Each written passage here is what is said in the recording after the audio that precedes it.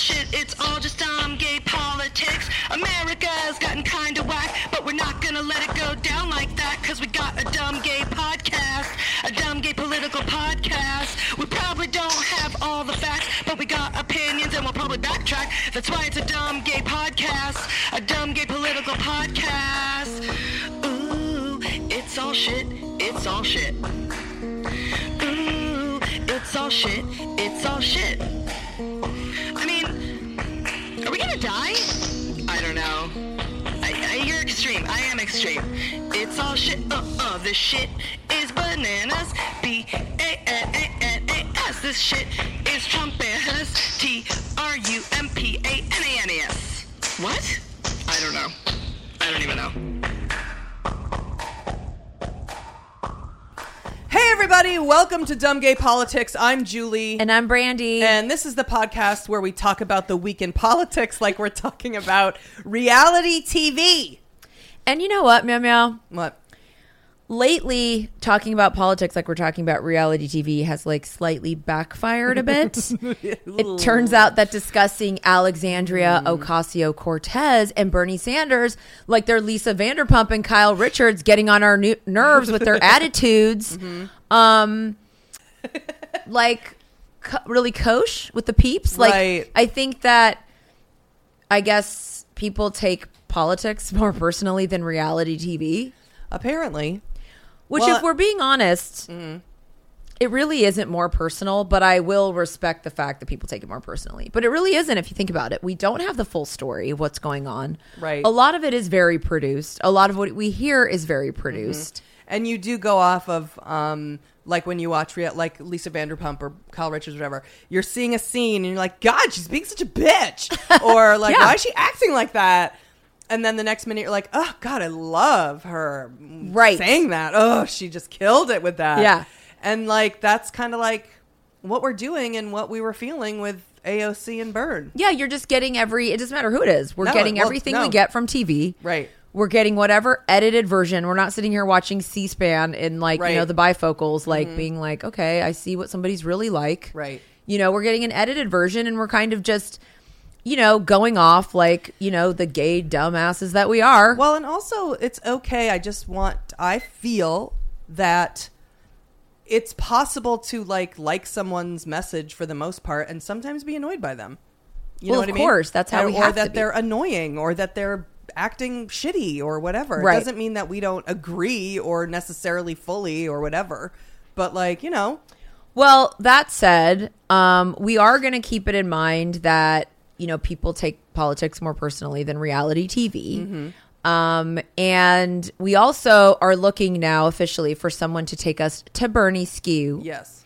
Because every time we are dismissive or like casually critical of Bernie Sanders or someone such as one of our 14 listeners gets pissed at us. It probably changes which one of them gets mad. But we're trying to open ourselves up to learning and having someone on who can give Bernie a fair shake, because I think we haven't been doing that. Okay. And that's not cool. So we want to have someone on. So if you guys know anyone who's good, all you have to do is be a fan. We don't need some kind of full expert. No. We're not experts on Elizabeth Warren or anyone that we, Right. you know, stan. Right. We're just not a big enough of a Bernie fan to give him a fair shake, apparently, because we are being critical. Right. And casually dismissive at times. That's true. So we want someone to come on and be like, no, man, like who's pumped on him. So he gets his fair shake on Dumb Gay Politics because he deserves Right. it. That's true. He does. And I know I've talked to people who are like, oh, I just don't like Elizabeth Warren.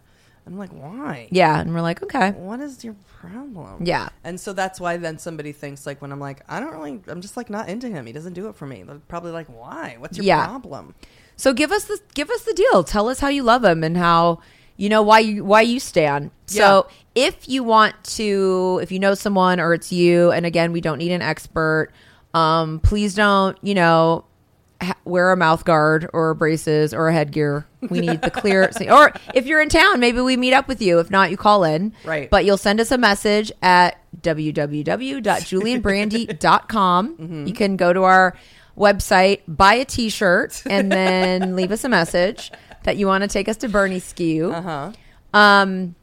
Or you can send us a message through our Patreon page, www.patreon.com/dumbgaypolitics. And if you don't know about the Patreon page, you should get over there right now because we do 2 extra podcasts that do not at all talk about politics, and there's no ads. Yep. Sign up while you're there and then send us a message about how you want to take us to Bernie School. You can sign up for 1 podcast for $1, or you can get 2 podcasts a week for $2. That's correct. And you can also let us know if you're interested, anyone else. Should we move this podcast to Thursday? We've been tossing that around for the last 10 or 15 minutes before this started. I know we were thinking like maybe we need to do it on Thursday because then the news we could really, maybe we wouldn't miss the debates because they're always like on a Tuesday or Wednesday. Yeah. Because we end up not talking about news that happened on a Tuesday. Right. Wednesday, Thursday, or Friday. And then we pretty much talk about just the news that happened on Monday. Right. So we're wondering if we should maybe move this to Thursday, but and we're having some exciting transitions with the podcast coming up. We're trying to like hustle up some transitions. So that could be part of our transition. That's true. This summer. That's true. So give us some feedback on that. If you guys feel like Thursday we'd be able to cover more stuff or get, the news or whatever. Yeah. We do want to thank our board of directors. We should let our board of directors decide. You know what? That's a good idea. Board of directors, you must meet and let us know what you think. The executive board is probably not even listening. Probably not.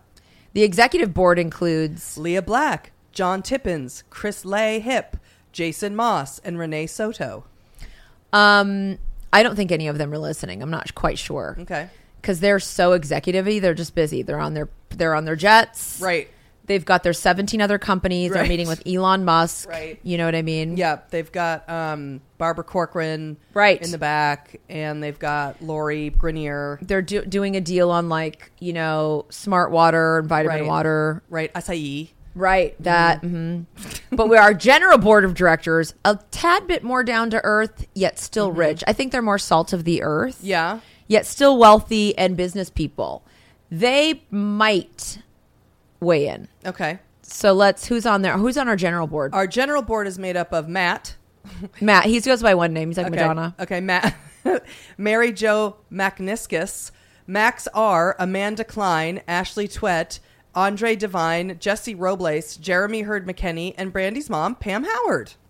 Not a business person, but she's got some great ideas. She's got some great ideas. Sure. She's going into debt to be on the board. That is what is required of Pam. Thank you, Mom. Thank you. Thank you, Pam. CEFOOOE. So if you guys want to, your opinion does count more than everyone else in the 14. Right.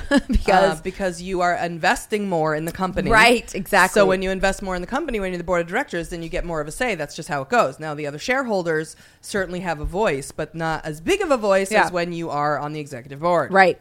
Correct. Mm-hmm. So let us know. I mean, these are just ideas we're tossing around. Yeah. We don't, because we're about to shake it up here at Dumb Gay Politics. It won't really affect anyone who's listening, but we are making some moves. Well, it will affect if we move to Thursday. Oh, that's true. So we want to hear, I'm sure some people are going to be like, good, you'll finally talk about things we care about that happened during the week. Right.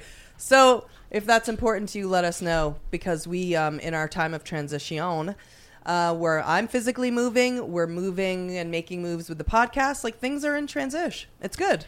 But we do leave them all week to listen to it when it comes out on Tuesdays. Whereas if it comes out on Thursdays, that really leaves them Friday.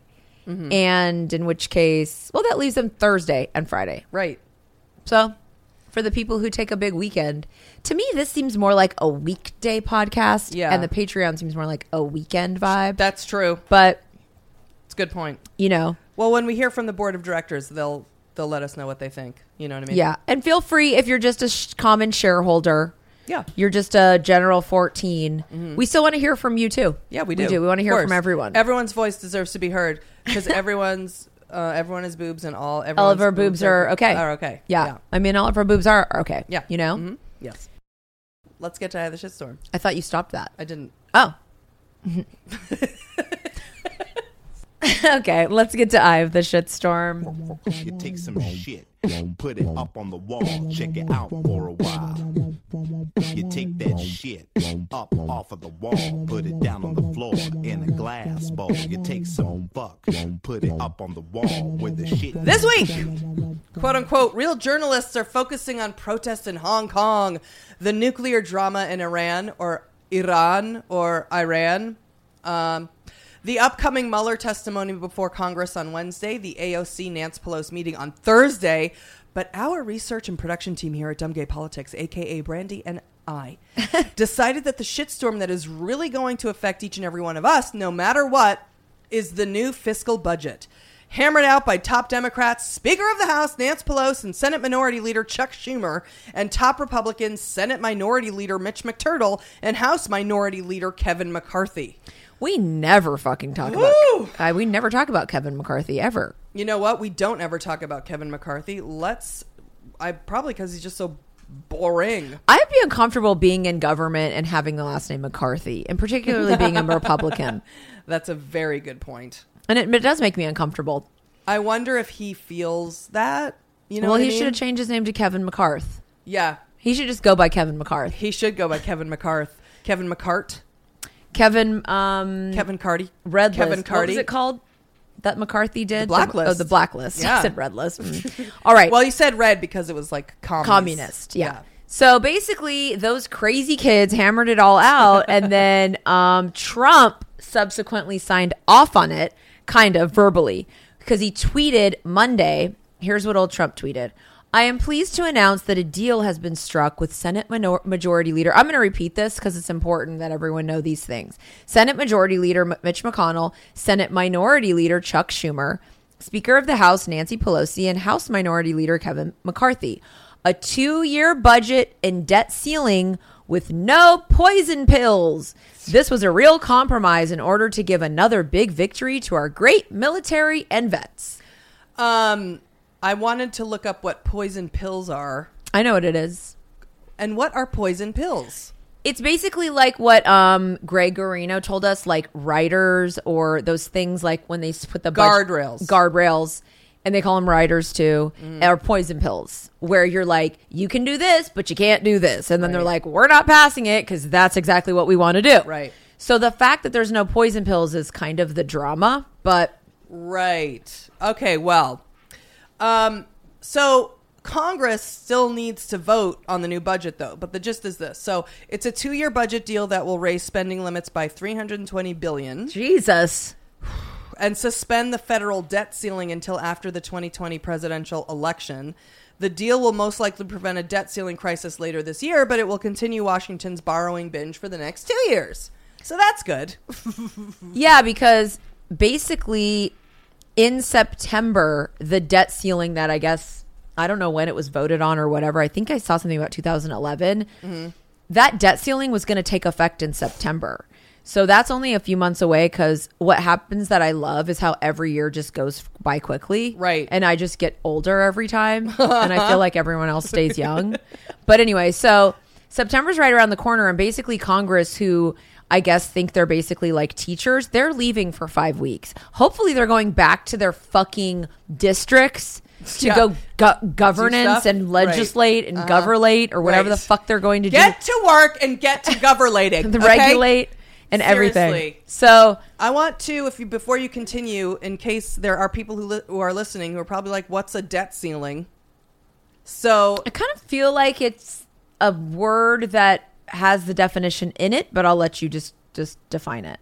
The debt ceiling is the legal limit on the total amount of federal debt the government can accrue. The limit applies to almost all federal debt.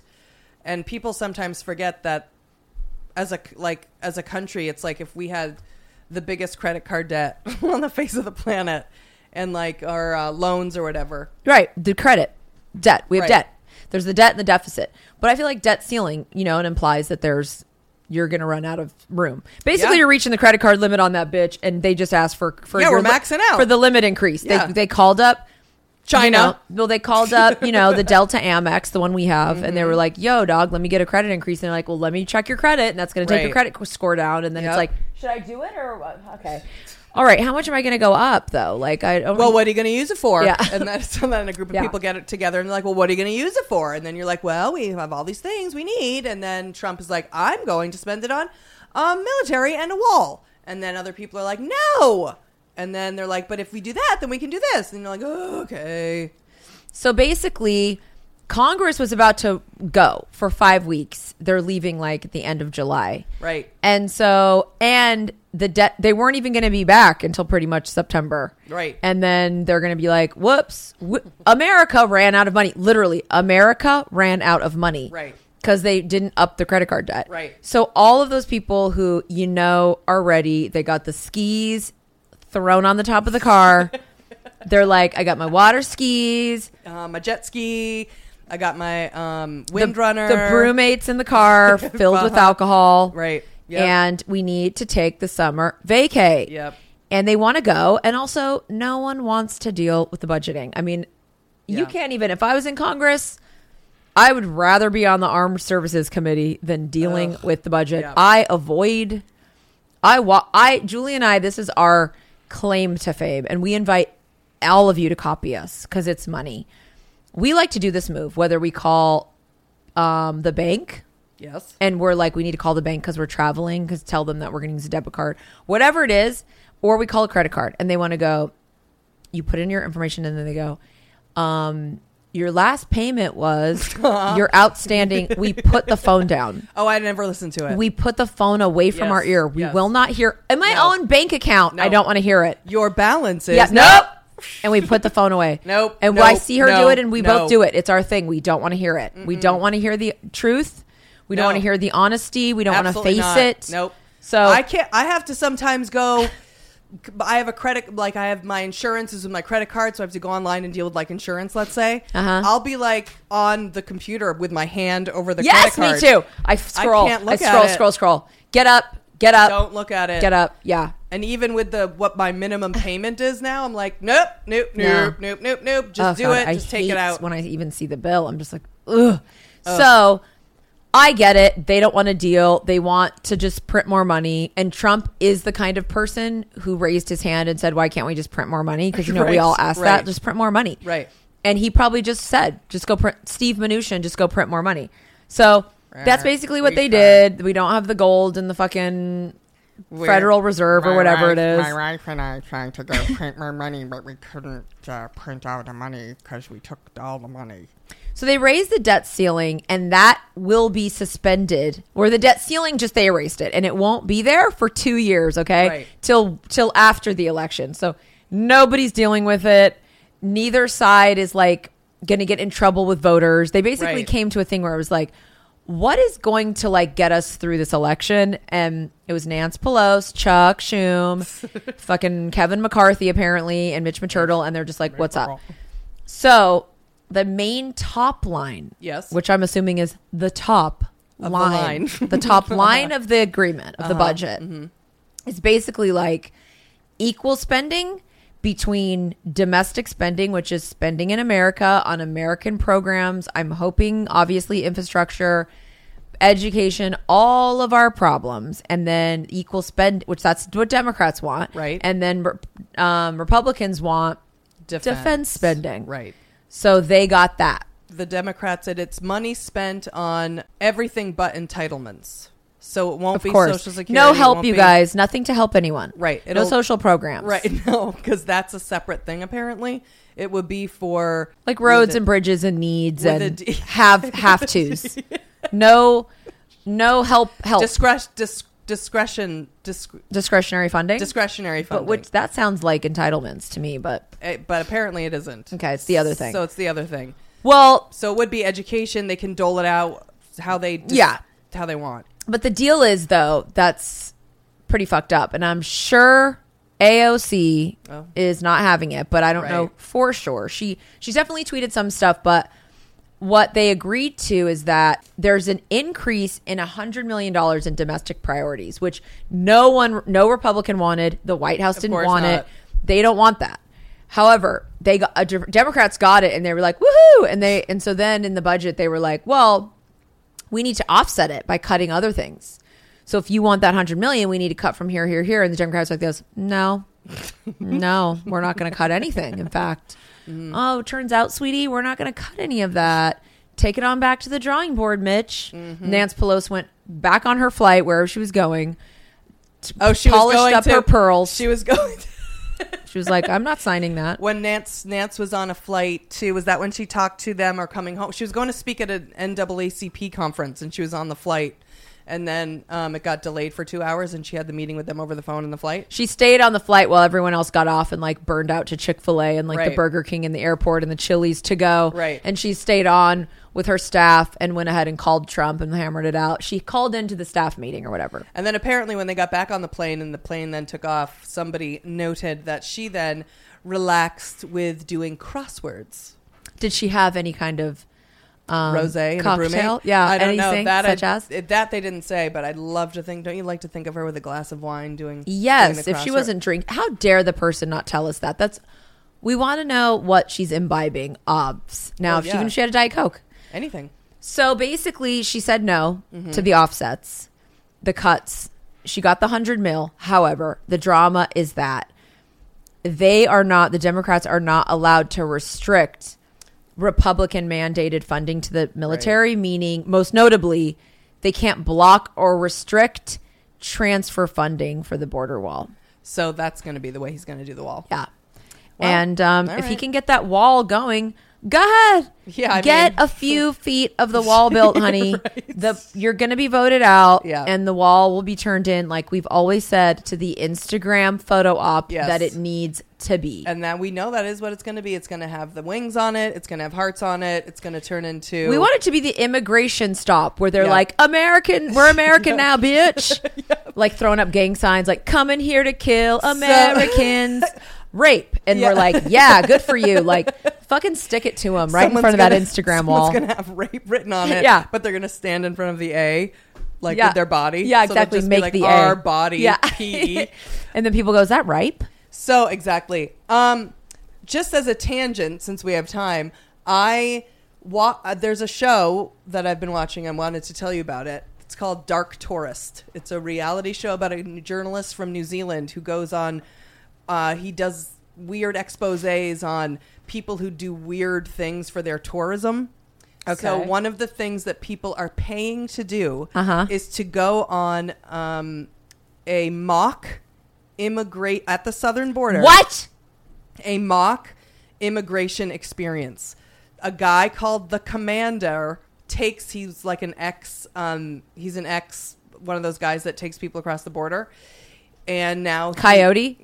Yeah. And so he wears like a full mask, and these people, and they're all fucking white for the most part. What a And bunch then of assholes. Yes. So they pay $50. That's and it? It's all day. God, that's cheap. Yes. And you go. I mean, not for nothing. That's a cheap tourist attraction. Yeah. $50. He takes you on what is the experience of the immigrant. How is that true? And they show it. And it's 6 hours long. And they have to do the whole trek. And then and then in the middle of it, they get accosted. They get coyotes But come. then do they get a break in the box lunch? Like when you go Yes. whitewater rafting and Yes. shit? Like they're tired. Okay, guys, we're going to take the box Yes. lunch now. And everyone's like, what is it? Is it what? Oh, it's turkey. What'd Yeah. you get? I did the vegan one. Exactly. Ugh, I got the Caesar wrap. It's alright. It's so mushy. Why'd I choose this? I hate It's like this. soggy and it's God, hot out here. Why is this burrito even Like, here? okay, come on. We're trying. Yeah. Time to get Let's beat go, up. everybody, let's Yeah. go. So literally the guy was like, the journalist guy was like, God, this is like, I'm exhausted. This is exhausting. And he's like, but Yeah, I'm it's gonna get a bottle of exhausting water. trying to be a refugee, you dick. yes. And all the people were like, we're so privileged. We're just so privileged. It's like, why did you need to do that to know that you're privileged? Awful. They Awful. literally are doing it. They get to the point. A fake sheriff comes and arrests them. Why don't we get to audition for these parts? Can you believe this shit? I mean, Yeah. he's like an actor. He went to theater school for 2 years. He's a theater school dropout. He's in dinner theater or whatever. Oh, I'm hooked on these shitty things that That's not just shitty. That is absolutely egregious. Oh, it's not even the most. I hope they get egregious. arrested. I hope real police come and go, like date night, or what's that one? Game night. Yes. Real police come and go, no, you're under arrest. This isn't legal. This commander fool is under arrest. Yeah, I'm sure. Well, there was one where they almost did get arrested in Japan. Oh, so they do it in that's a different thing. He goes to different countries. Yeah, but he doesn't always do the immigration thing. No, but that was one thing. Yeah. You know what I mean? Yeah. So this made me think of that, just like, the wall, and then when they build the wall and it becomes the Instagram thing, that'll be a new dark tourist. Yes. But yeah, that's exactly my idea is better because it's really not dark tourist. It's like go down there and it's basically making fun of Trump. Right. It's the freedom wall for all the people who are now allowed to at least come in and, you know, like. Oh, they're going to have zip lines by it. Yeah. Await their You know what I trial mean? and be treated nicely, and people will start selling things to them, Right. you know, trying to make money off it. Like, here's lemonade and whatever. Yeah, exactly. Well, I mean, so he is going to start building the wall, I'm sure, but he's not going to have that much time. Right. And so that's horrifying, and I know that Democrats are definitely going to be mad about that. So would they? Because they still have to vote. Congress has to vote. Right. So there will be those Democrats that don't want to vote for that, you know, in the House anyway. And the Democrats Right. do own the House. But the least we get money for things that people are going to need, like education or infrastructure, or, you know, maybe it'll go to Planned Parenthood, or maybe it'll go to, I don't know. And no offsets.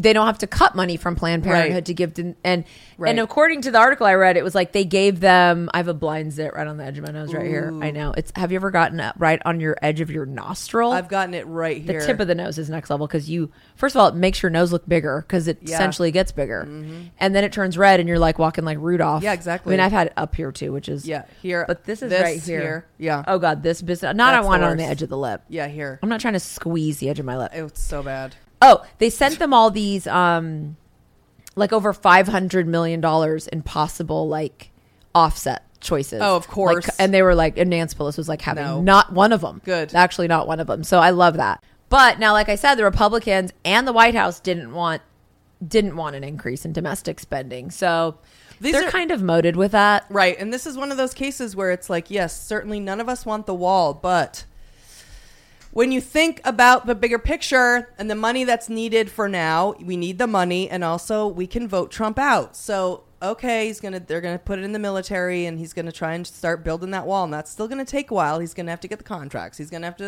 It's gonna take some time. Yeah. And AOC tweeted, notice how whenever we pursue large spending increases plus tax cuts for corporations, contractors, and the connected, it's treated as business as usual. But the moment we consider investing similar money in working class people, they cry out that it's unrealistic. And she's 100% right. Yeah. And that is why now it's great, because though we did give them those things, we upped their budget. We also upped the budget for things we prioritize. Right. And normally that doesn't get to happen. Right. So I think it's exciting. You know, I mean, it's not perfect. Right. But it's why we chose it as the shitstorm, because it is actual legislation that's about to go down. We'll see what Congress does. And it's one of those things that will be very divisive and dramatic. And this is where you have to think and consider, like, that's why with AOC, or I'll be interested to see if Bernie Sanders Votes yes. Yes. Yeah. Because he's not going to want to stand by the wall, and he does not want them to have military spending, nor do we. But in this situation where you're faced with, we can have something we need and want, will we give them something they need and want? No, he's not going to vote yes. He doesn't need to, because Republicans own the Senate. He can vote no and have that on his record, and he always sort of like that's how he makes his statement. Like, no, I'm not into that. So I don't think he'll vote. I think he'll vote no for sure. Right.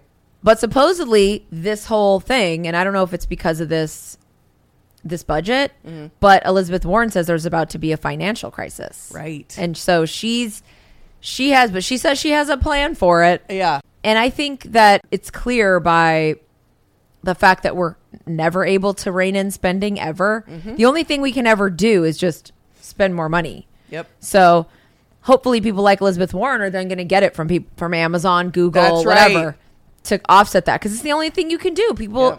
Corporations are going to have to start paying taxes because I think it's unrealistic to be like, even for ourselves, you know what we should do, Meow Meow, since we can't listen to our credit card debts and our bank statements, we should stop spending so much money.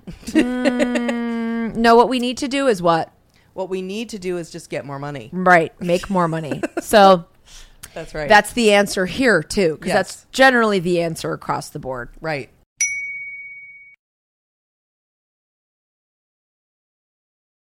Well, now it's time for one of our most popular segments called Anne Read a Book in 2 Days. Check this out, y'all. Read a book, read a book, read a motherfucking book. Read a book, read a book, read a motherfucking book. Read a book, read a book, read a motherfucking book. Read a book, read a book, read a motherfucking book. R-E-A-D-A-B-O-O-K. R-E-A-D-A-B-O-O-K. R-E-A-D-A-B-O-O-K. R-E-A-D-A-B-O-O-K. Not a sports page, not a magazine, but a book, nigga. A fucking book, nigga. Not a sports page, not a magazine, but a book, nigga. A fucking book, nigga. Not a sports page, not a magazine, but a book, nigga. A fucking book. This is the part of the show called Anne Read a Book in 2 Days. It's been a minute since we've done this segment, but the chief correspondent for Politico did some investigative journalisming and dropped a non-fiction nugget served with a side of boiling hot tea on the internal rift in the Republican Party and how that led to the current Trumpian nightmare in Washington, and Anne volunteered to read the shit. She sure did. She was going to read it regardless for her own enjoyment and enrichment, and that is why she should be doing this podcast and not us. Another reason is probably this recycled fucking intro. And here it goes. Anne is one of my oldest and best friends. I've mentioned her on the show a million times, and even her husband, Mike, who has the same birthday as George Clooney, which is why he's allowed to stick around. They have a son named Nicholas that I will happily raise as my own if they ever die in a tragic shark attack or something such as. Not only is she a close part of our family, she's also a good friend to the show. She's one of the original 14 listeners of DGP and a Patreon subscriber. But that's not why we chose her. We chose her because she's hilarious and exceptionally smart and one of the only people we know who can read a 600-page nonfiction book in 2 days. And this book is called American Carnage, on the front lines of the Republican Civil War and the rise of President Trump, by Tim Alberta. Hello, Hey, Anne. Oh, that was very formal. Hello. I love that introduction, and I'm happy to hear it again. Yeah, well, you'll be hearing it as long as you're doing this. So. I tell you what, when I volunteered, I did not know that it was over 600 pages. I really didn't. That was shocking. So were you just like, read one page, skip 5, read one page, skip 5? No, I mean, kind of. Yeah, yeah. I mean, I did it in 3. I did it in 3 days because I kept pushing it off, and then I was like, I have to start doing this. And then were you like, don't talk to me, mommy's busy faking reading this? Yeah, yeah. I like exactly to think of you in happened. like a corner, like by a window in a window seat. Some glasses. Yeah, I wish. Uh-huh. I was more Pillow. laying on my bed that's half broken with the IKEA frame, and it was 110 degrees and sitting inside and the air conditioner blowing on me. So it was great. Okay, so Various seltzer bottles next to my bedside. yeah, half finished and shit. Give us the quick synopsis of the story that the book tells. Like, obviously, the title kind of explains it, but we need it, the gist in like dumb gay terms. Okay, so the title American Carnage comes from Trump's inaugural speech, like his infamous inaugural speech where he goes on and on about how bad the world is. But basically, the book takes you through like 2008 through current day the Republican Party, and kind of how it's changed over the course of those elections and everything that's happened in between. So it's really an in-depth.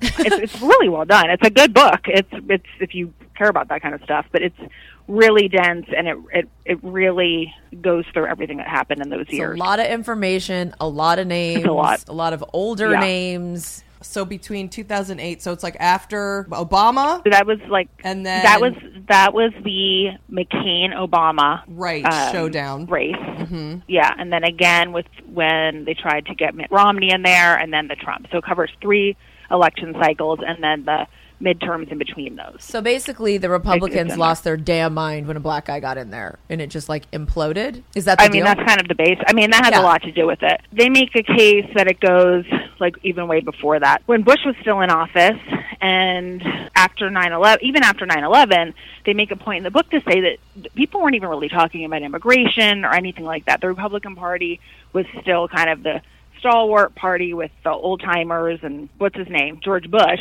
the president, George Bush, started seeing and realizing that trends were starting to change a little bit, and people were starting to talk a little bit more about like protectionism and isolationism and nativism and things like that. And then his quote in there was saying that these isms are going to eat us alive, which did happen a little like after 9/11, where the xenophobia started happening a little bit, but it was kind of an underbelly. You know, it wasn't something that people really talked about. And then with the McCain-Obama election, one person that a lot of people referenced as kind of being the early warning bell of things going was when Sarah Palin was nominated for VP.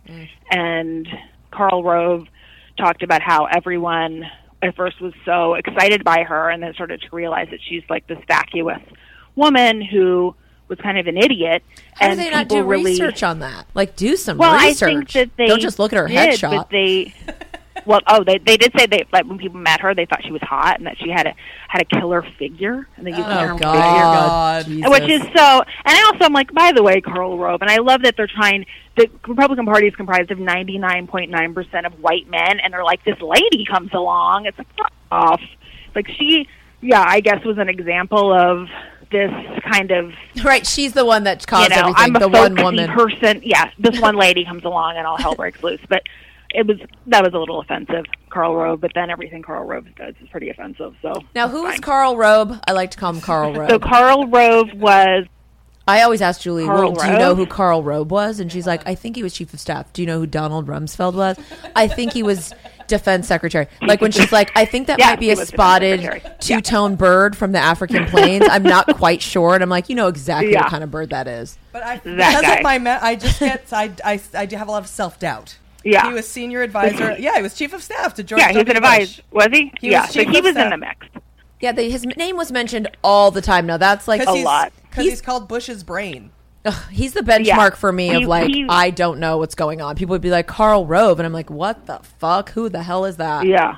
Well, he's in the mix, and he's still in the mix because he was even advising Trump at one point. Wow, I didn't know that. I didn't know that either. There was a whole point in the book where he the Trump team kind of reached out to him, and they kind of secretly met, and Karl Rove laid out to him what states he needed to win in order to win the election. So, and of course, Trump's team didn't know any of that. They're like, oh, you don't say. So Karl Rove was an architect of like, no, you kind of you're not going to win California, okay? But you need to win Iowa, and you need to win. So he helped him kind of lay that out. So it goes through those three elections and the midterms, and basically the trajectory. Because I feel the book, I mean, just from, the blurb I read, to be quite frank, is trying to say, like, Trump he's a byproduct of their fighting, and basically is signifying, like, the end of the Republican Party, but it clearly isn't. Right. They seem to be doing fine. Well, they're calling it now, the party that Trump has isn't what the traditional Republican values were, which they were about small government. He's kind of changed the game. So now it's the party of Trump. And obviously, if you're not with Trump, you're against him. And that's how he governs. And he has an enemy list. And so people fall in line because at the end of the day, it's about having power and wanting to keep that power no matter what happens. And that goes for everybody that stuck out with him in the administration. Regardless, I just said this on the last podcast, regardless if it's 2020 or 2024, it doesn't last forever. So then what do? Did they mention that? Because when it's the party of Trump and when Trump's gone, whose party is it? Well, that's what's interesting, because at one point they make a point to point out that, can I say point like 17 times? Anyway, he said that Bernie Sanders, he's not a Democrat, but he's running on the Democratic ticket. Donald Trump wasn't even a Republican, and he ran. So they're kind of co-opting parties. And I think it was John Boehner who said I think this is eventually going to be the end of the two-party system. And, at this point, it isn't a Republican Party. It's Trump's a populist, and that's how we're governing right now. Who's John Boehner again? John Boehner was the Speaker of the House. He's the one that for went a long off time. And he went and had made the pot farm. Yeah, but he was the one that had the real tan. So he'd be real tan with those blue eyes. Yeah, I thought he's and handsome. He smoked all the time. I thought he's kind of handsome to be this big. I mean, no one's good looking there, so you just have to grasp on to who you can. And honestly, I was into Sarah Palin, how she looked too. I was like, okay, I mean, God. To put her in a regular lineup, I guess she might have a nice figure. But in that, she's a nice figure. In that environment, I'm like, damn, these are stars. Yeah. So he was the Speaker of the House, and so he went through the Obama years, and so he kind of was there for that whole time. He was in the Senate and then was the head, so he was there for that whole time. So he's featured in the book a lot. Poor Obama. I know. The fucking cretins he had to deal with. Yeah, I mean, he kind of didn't have a chance. When he came in, it was, immediately trying to shoot down every single thing that he wanted to bring up. And at that time, too, in history, was when Bush was leaving. We had the economy fall apart. They had to do the stimulus package. People in the flyover states, sure, racism plays a part in it being Obama, but people got really mad that we were bailing out these companies and bailing out people that they thought were buying these houses they couldn't afford, and people got super resentful. And that was when the Tea Party movement started. And all of these people who were kind of tried and true Republicans that had been there for a long time started getting the boot by these crazy Tea Partiers. So, like, Is that Marco still Rubio, around? they brought up. Is that still around, the Tea Party, or did they just get like? Well, Trump is like the new Tea Party, really. I mean, some of those people are still around, but that movement, I guess, is kind of regressed a little bit for what Trump is. Now, is the but book? Some of those people are still there. Is the book primarily interviews? A lot of it is, yeah. And who is the lot of juiciest it is. interviews? Well, Boehner has he had a lot to talk about, and then there's Paul Ryan, which I think is what a lot of the press coverage was about. Paul Ryan, who kind of used this as his "woe is me" martyr. So Paul Ryan was storyline. the Speaker of the House, right? And then He sure was. Paul Ryan was the Speaker then of the he House retired. after John Boehner. he retired Yeah, and in then his he quit. 30s. In his 30s. Yeah, he quit and then he makes the whole point about how he didn't want to do it, and they made him, and he did it out of the goodness of his heart and the good for the country, and he goes on and on about how good thing we were there to trust me, we helped Trump not make terrible decisions, we really helped him out, and it's at the end of the day, it's just he's a spineless, useless piece of garbage. I felt like he was blackmailed into quitting or something. It was so bizarre how he quit. I don't know. I just think it's weird. He quit because the writing was on the wall. I mean, they were going to get him out regardless because he's at this point, he was almost too easygoing on Trump. Saw the writing on the wall, and he knew it was time to go because he didn't want to get dragged down any further. But then again, he also didn't have the balls to speak out against Trump until now that he's gone. Because wasn't his whole thing like, I'm going to teach him about government, and I'm going to teach Yeah, him he how... didn't know anything about government. I If taught wasn't him here, everything. It's like, fuck off. Right. Yeah. He made a deal with the devil, and then he realized halfway through that maybe it wasn't the best, thing for his legacy. And all of a sudden he needed to be with his family, Maybe he should go become a sister wife with his twin sister Robin. What did he interview any Democrats? There was a handful. There was a handful. I mean, he talked to David Axelrod, who ran Obama's campaign. He talked to Joe Biden at one point, but it was mostly Republicans. And did you feel the book was biased? No, I actually think it was pretty. I think it was pretty fair all around. I really do. It's a really well written book. I mean, it's fucking long, and he probably could have trimmed some out. But I read a description on the Guardian, and it was like I had to look up 4 words. I was like, come on. Yeah, it's. I mean, you know who really looks bad in this book is Mike Pence.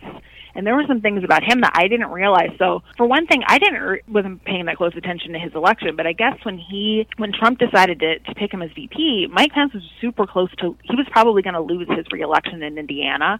Like, he wasn't doing well. So Trump kind of helped him out when he picked him, and that's partly why some people think he's been such a loyal soldier to Trump. But some people said that he's so insanely in Trump's pocket that. Like, some of his friends legit think that maybe he was getting blackmailed by Trump. So, like, he's just in such an about-face. That makes finally some blackmail talk here. Yeah. It's definitely happening. Or something. And then also, I didn't realize, I mean, I know Mike Pence had taken over, had kind of helped with the transition team, but he was the one that put some of these real assholes in place. Like, he picked Betsy DeVos, the education secretary, who's a moron. He put Tom Price, who was the health and human services guy, who had to quit because he was gay, spending too much money. I know what you guys he picked are a lot of about. these people. I just did some he picked a lot of these trading. people. Yeah. Did he pick Scott Pruitt? Did it say anything about that? I didn't say anything about Scott Pruitt, but I didn't realize that he had his hand in that so deep. And then another thing I didn't realize. By the way, isn't that why people think he knew about the whole Russian back channel shit? Because he was super involved in the fucking transition. Yeah, and that was all Mike Flynn and all that. Yeah, he was. I think he's in it way more than we think. I mean, they make a point in the book, and Paul Ryan makes a point too, that with Trump, you have to make it look like he's the star. You can't ever try to take the any spotlight away from him because look at Steve Bannon. He did that. He was out. So Mike Pence is really, really good at kind of making decisions and having people report back to him, but never letting it be known that it was him. He wants Trump to remain in the spotlight, and he just kind of stays in the shadows and works behind the scenes, which I didn't realize he was doing all that. But another thing that I thought really spoke really badly to his character is I didn't know that he and Jeff Flake were like best friends. Jeff Flake was the senator from Arizona who didn't run for re-election. He left. He announced that he was retiring or whatever. He was going to get out because of Trump. Despised Trump, and the feeling was mutual. And when Flake left, Trump was really mean to him and said awful things about him in the press.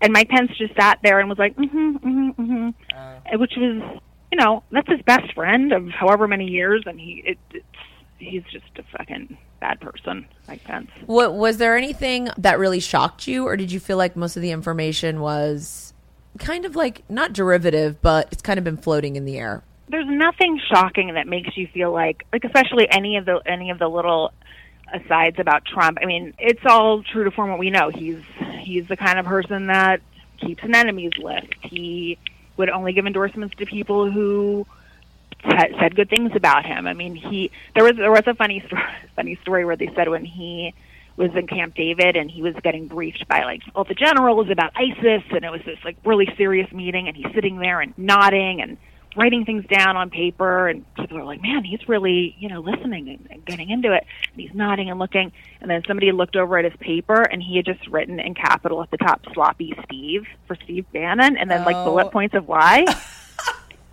Bullet points of why. His hair, his posture. But he was just he was really just nodding and looking up and acting like he was really paying attention. And he's doodling like a 5-year-old. Yeah. Now, did this guy, Tim Alberta, interview Trump? He did. So there's a couple of little bits here and there. I think he said he had 40 minutes with him in the scope of all of it, but he asked him about, I think the big quote was whether or not he thought he was transformational or transitional. What kind of president do you think he's going to end up being? And he was like, what do you think? Ha ha ha. He didn't have a lot really to say to him other than the typical stuff. But what was interesting and what I thought, they talked a little bit about Alexandria Ocasio-Cortez, who the New York House of Representatives, and how Trump spotted her watching TV and was like, that girl's a star and she's going to be trouble for us. So he spotted her, he spots the Why? talent, because she was the youngest, prettiest one. She had a good figure. I mean, God. Yeah, probably. But he's she just, popped on screen. He rewound his TiVo and just knew that she. So he. Of course he did. He loves TiVo. He saw knew earrings. I love TiVo too. He knew because she fights and she doesn't back down, and I think that's why. He said that he was really enamored by her, and when everybody was discounting her and going, oh, she's never gonna win because she was up against Joe Crowley, who was very established Democrat, who was people thought he was going to take over for Nancy Pelosi, and she knocked him out, and he was like, don't count her out, I think she may win, and then she did. Did they talk about Nancy Pelosi in the book? Not really.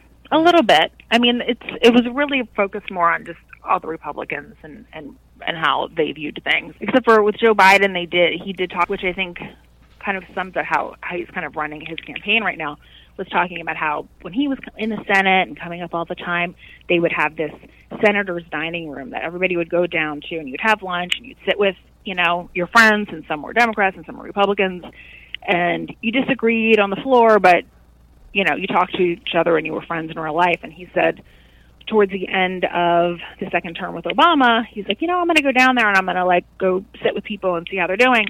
And he went into the room and he said it wasn't there anymore. The room was there, but the tables were gone. He's like, it was just such a symbolic view of how things have changed so dramatically. People don't talk to each other anymore. They don't like each other. They don't care. Wow. It's just a different. I'm kind of glad. I feel like that environment is toxic. It's too political. It's fake. It's exactly why people don't like Biden, is because it's you're friends with both sides. And I never was into that. I was always we don't like them. In high school, we don't like them. We're not friends with them. So sitting around and being like, oh yeah, bro. And whatever, when they're actively going against what you want. And it's not just somebody wants fucking, the bigger lunch trays. It's important shit. I think, especially fuck now. that room. I mean, because it's gotten so over the top. I mean, I think back then it was more difference of opinion about like fiscal responsibility, and now it's like there are Nazis. It's just different, Exactly. Yeah. like full Nazis. Yeah. So the stakes are definitely higher now. Does he simply lay out in the book what the difference is between what a Republican might think that they are and what a Trumpian Republican is? I feel like people might not really understand the difference. It's like people say I'm a conventional conservative. I'm a regular Republican. Yeah. I'm not like this. And it's like, well, but you you're mean Meghan complicit. McCain? Yeah, but if you're complicit in it, then you are. But let's say for Correct. argument's sake, what's a Republican and what is a Trumpian Republican? An interesting thing they mentioned in the book is about these huge fundraisers and the donors, these big giant donors that are giving to the party. And it used to be all about hammer in that we're, for smaller government and being fiscally responsible. And now all of that messaging has changed. They say, no, we want to go about all the cultural things. If it's about immigration, talk about immigration. If it's about building the wall, it's about building the wall. At the end of the day, it's by any means necessary. I don't even know if a lot of these people believe what they're saying. Right. They're doing like an identity politics. They are following Yes, it's identity, Nazi, cultural politics. right. They are following a Nazi and environment. Speaking of Did they power, mention, did they mention Mitch McConnell? A little bit. I don't think he really spoke to him very often, but Mitch McConnell was the same. He's like, this is why Republicans stick with him, Supreme Court. Same thing with evangelicals. They're like, he's going to pass and put people on the bench that we need to get us where we want to be as a party. So they're willing to put up with his nonsense. And at this point, the damage he's doing, you could argue could be detrimental for decades and decades and decades to get things like Supreme Court judges. They're willing to deal with it now. And just pay the price later. So what was They it? don't It was like what I about read power. was like it was like two groups. It was like Ted Cruz and whoever was the Tea Party group of the Republicans, and then the other group was that Mitch McConnell. I mean, yeah, I guess Mitch McConnell's considered like the old school, but like a Marco Rubio, he's a Tea Party guy. He's what's funny is he's similar to Alexandria Ocasio. Marco Rubio came in when he was elected. He knocked out this Charlie Crist, who was, I think he was the governor of Florida at the time. He was a huge Republican guy that was like very well respected. Nobody thought he could lose, and Marco Rubio came in and took over in that Tea Party wave. All of those people now remember being in that moment and kind of saying, I'm going to stick on the winning side, which is, the complete opposite of what they ran on. That guy, what's his name? Justin Amash, whatever. Justin Amash. Justin Amash, who was in the House, he just resigned. He just said he was leaving the Republican Party a couple of weeks ago, but he's in the book and he just says, I see people just go and lie, like go on Fox News and just completely lie just so they can hold on to this power, and it's just not right. So it's... Yeah, the blurb. So the blurb of the book or the a dark description time. says the Republicans faced a moment of reckoning. They had no vision, no generation of new leaders, and no energy in the base. So then Obama rolled in, and between him and his aggressive progressive agenda and America's disgusting underbelly, let's say. So basically, these factions emerged, and it was Jim Jordan and Ted Cruz. Yep. And they were like the Tea Party people, right? Yeah, So it says and Mulvaney, who's now the Chief of Staff. Secretary, whatever the hell Chief he of is. Staff. Yeah, Chief of Staff. He was one of them. There was a handful of people that there's the Freedom Caucus, which is the same kind of idea. The really intense Like it super was right like wing establishment versus. Then it says there were and those pragmatists like Boehner and McConnell who don't stand Right, for anything, yeah. just power mongers. Like John Boehner, for example, was Speaker of the House, saying voting against any kind of like marijuana legislation or legalization and any cannabis laws, and then now going and having a cannabis farm. Yeah, because he can make money off it. Yeah, because that's all they care about. They call them pragmatists, but really they're just assholes. I mean, back then they were, and kind of always have been about making money for people, and they weren't as concerned about the cultural stuff. And then this other wave came in who were all about, it's really a lot about the evangelical vote too, and that's why Trump is so... At one point, he's like, those fucking evangelicals, and said it like, ha, ha, ha, crazy kids. He's like, fucking evangelicals. He's like, those motherfuckers are crazy, but they're going to vote for me if I do what they say. And it's very transactional. They're like, yeah, he can do whatever he wants, as long as he keeps putting conservative judges on the bench and says he's going to overthrow Roe v. Wade, they're good. It's Michael Steele, who was the RNC, the head of the RNC for a while until Priebus got rid of him and stole his position, had a super good, I find it, a really great quote about the evangelicals. And he said, these evangelical leaders are the biggest phonies of all, says Michael Steele, the former party chairman. These are the people who spent the last 40 years telling everyone how to live, who to love, what to think about morality. And then this motherfucker comes along, defiling the White House and disrespecting God's children at every turn. But it's cool because he gave them 2 Supreme Court justices. They got their 30 pieces of silver. I was like, geez, Yep. Yeah. But, I mean, that's on the money. Well, we're going to interview Tom Arnold like in a couple weeks. And there's like this whole thing with, they were supporting Ted Cruz, that whole evangelicals. And then basically what They happened? blackmailed Ted Cruz. Well, I thought that was Falwell's son got into a thing with the pool boy. Trump blackmailed Falwell's Oh, son. yes. So, and said, you're Oh, going to yeah. support me Yeah, I believe and it. not Ted Cruz. Right. And so they literally just dropped Ted Cruz like a fucking bad dream to cover all that up. And Tom Arnold, of course, somehow this motherfucker has all the photos, has all the tea. He has everything. Good. So we're going to interview him all about it. But yeah, so it's interesting. Oh, Like, that's awesome. they're all covering up all their literal skeletons laying dead in Oh their yeah, closets. they were saying how, you know, back in the day, I mean, Playboy, you wouldn't be caught dead being even near anybody like a Donald Trump. And then there's pictures of Falwell Jr. literally posing in front of Playboy magazines with Donald Trump. So it's just it's the hypocrisy is bananas, but in their minds it's, look, he's doing what he said he was going to do, and he knows he needs those people. He needs the racists and the evangelical people because he knows they're going to stick with him no matter what. I have a question. In the book, does he give any advice to the Democratic Party as to how they need to go about dealing with this new Republican regime? Well, they talk a little bit about how things are changing, just demographically, and what could be coming. So one thing that was interesting with this past election with Ted Cruz, where he was running against Beto O'Rourke for his seat, and you know, in the old days, I mean, Ted Cruz would have won by a landslide. I mean, that was a very, very heavily Republican, you know, state, obviously Texas, and he won by such a slim margin. He won something, I think it was like 2%.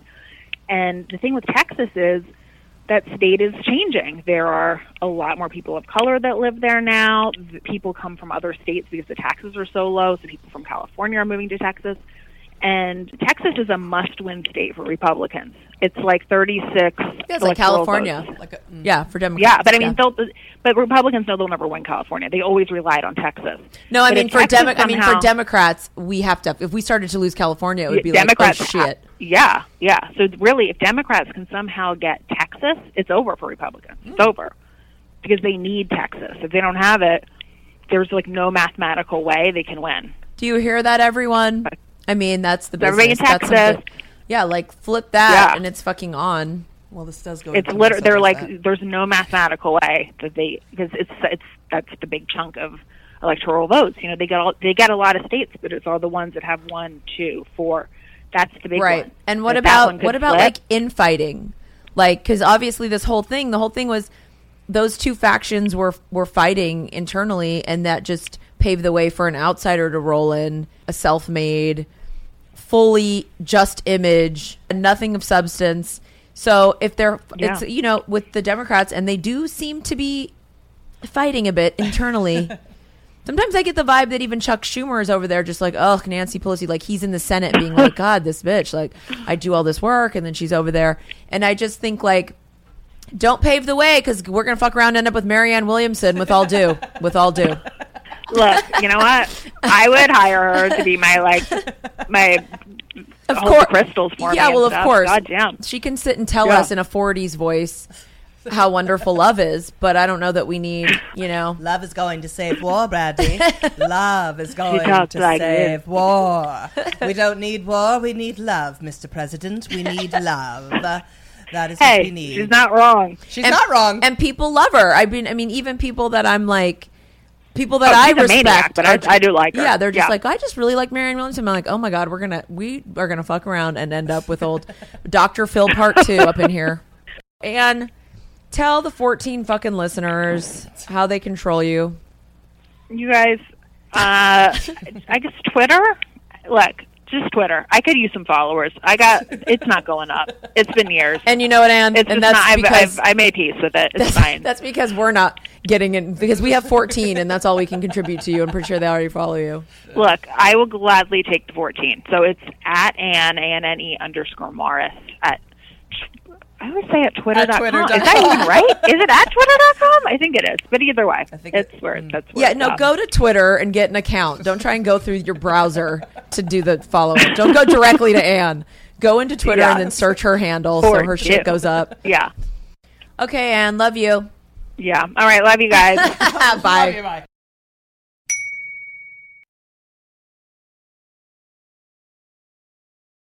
Now it's time for So There's That.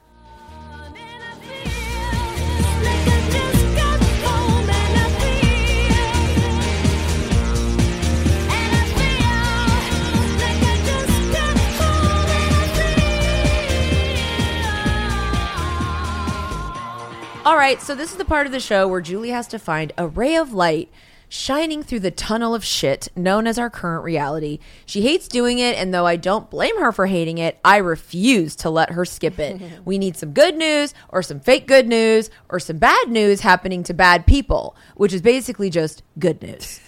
So tell us, Meow Meow, what is your So There's That moment for this week?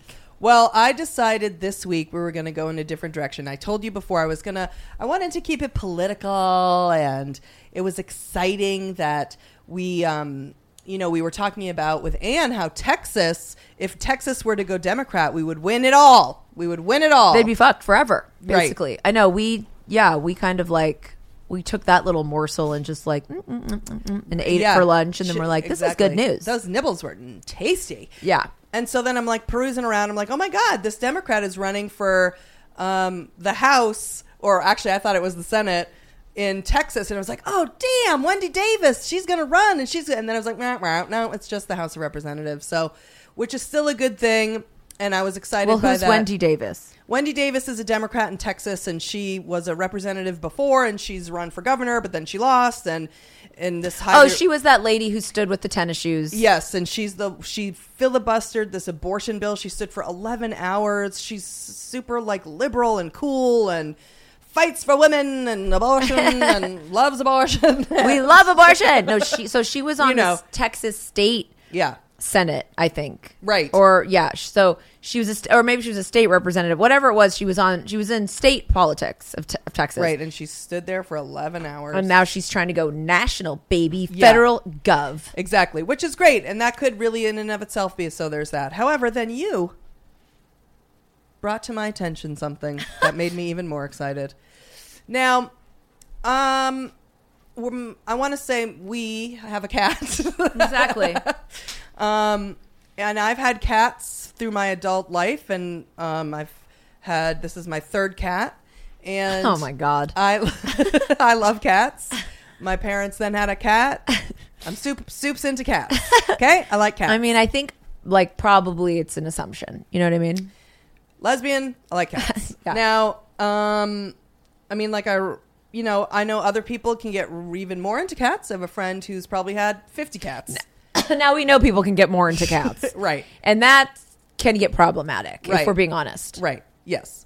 I've never had more than 2 at a time.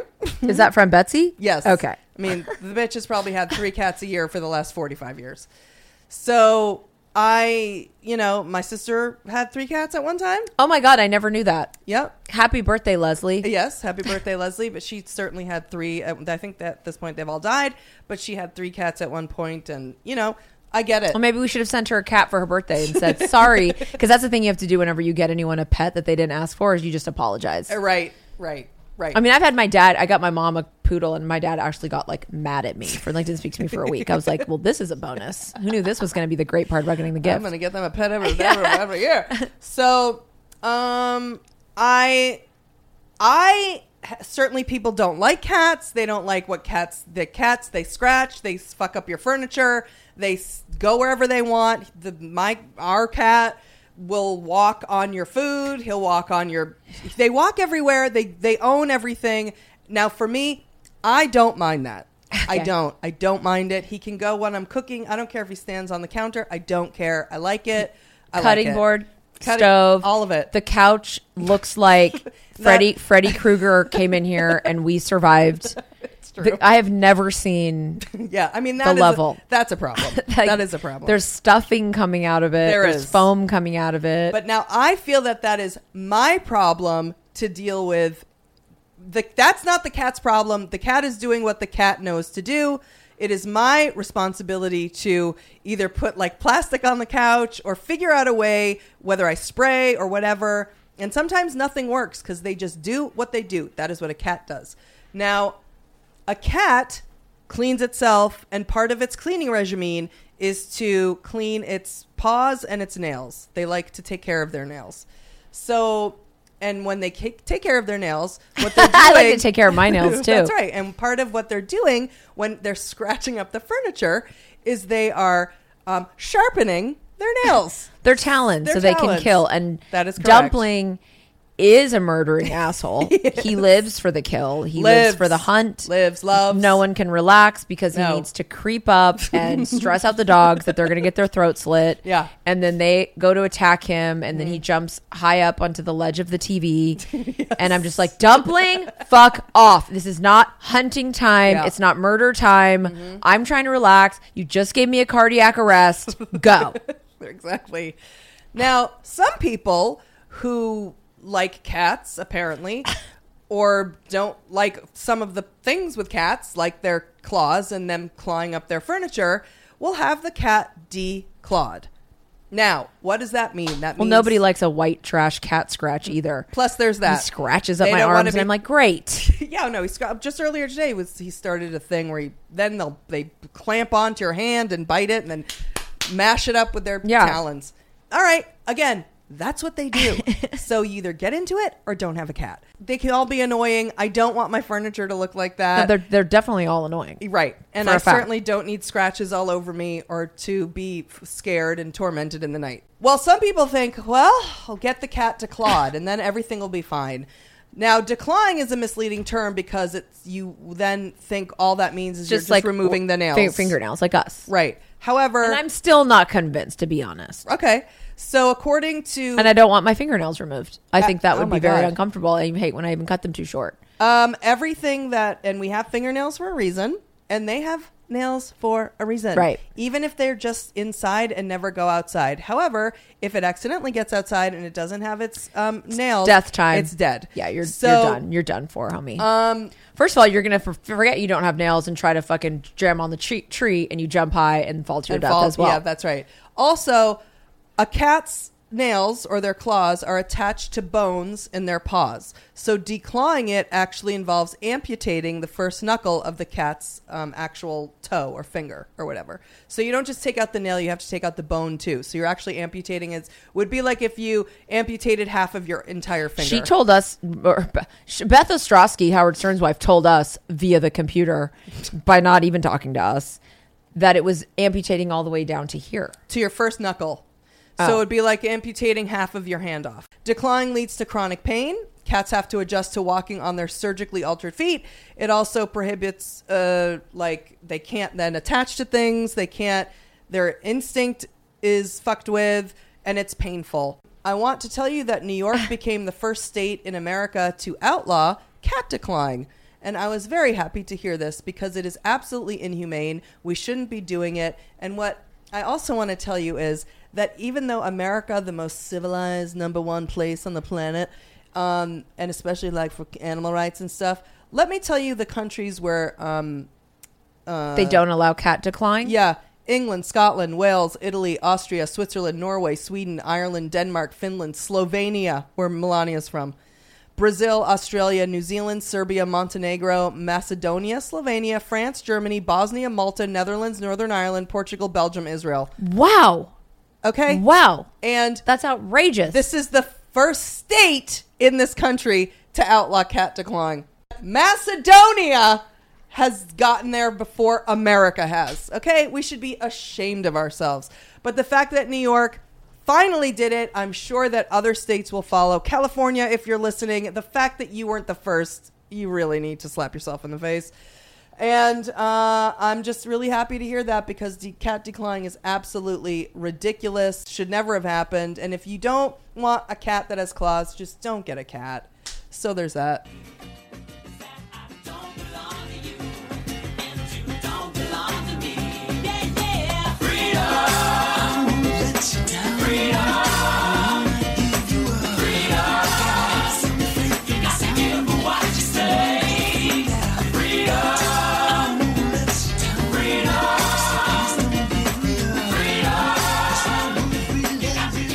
So that's it for this episode of Dumb Gay Politics. Thank you guys for listening to this podcast week after week, even though I know only probably like 2 people are still even listening to this part. We are so grateful for all 14 of our listeners. We really, really, really appreciate you being here, even if you don't sign up for our Patreon podcast. But please sign up for our Patreon podcast. Go to patreon.com/dumbgaypolitics. It's only $1 for a whole extra hour podcast per week, and it's completely different from this one. Or you can sign up for $2 and get 2 bonus podcasts per week. Come on. And I know that paying for shit is annoying. I definitely would not sign up for it. I hate fucking any kind of like subscription thing. It bugs, but we still have to pressure you and beg you and shame you and FOMO you. That's right. We also need to beg you and shame you into writing us an iTunes review if you haven't yet. We're trying to make some big moves here with this podcast, and that requires lying, which requires fake evidence, which will come in the form of many, many fake reviews. So please go on iTunes and help us with this fraud. And as always, it's been real and it's been fun. But mostly it's been gay and it's been dumb. And Carnage. Oh, American Carnage. Go Texas. Yeah. How'd you do? I see you've met my faithful handyman. He's just a little brought down because when you knocked, he thought you were the candy man. Don't get strung up by the way I look. Don't judge a book by its cover. I'm not much of a man by the light of day, but by night I'm one hell of a lover. I'm just a sweet transvestite from transsexual Transylvania. Let me show you around and maybe play you a sign. You look like you're both pretty groovy. Or if you want something visual that's not too abysmal, we could take in an old Steve Reeves movie. I'm glad we caught you at home. Could we use your phone? We're both in a bit of a hurry. Right. We'll just say where we are, then go back to the car. We don't want to be any worry. Well, you got caught with a flat world. How about that? Well, babies, don't you panic. By the light of the night, it'll all seem alright. I'll get you a satanic mechanic. I'm just a sweet transvestite from transsexual Transylvania. Why don't you stay for the night? Or maybe a bite. I could show you my favorite obsession. I've been making a man with blonde hair and a tan, and he's good for relieving my tension. I'm just a sweet transvestite from transsexual Transylvania. Hey, I'm just a sweet transvestite from transsexual Transylvania.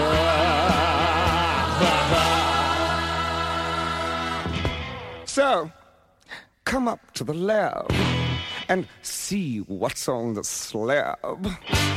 I see you shiver with anticipation.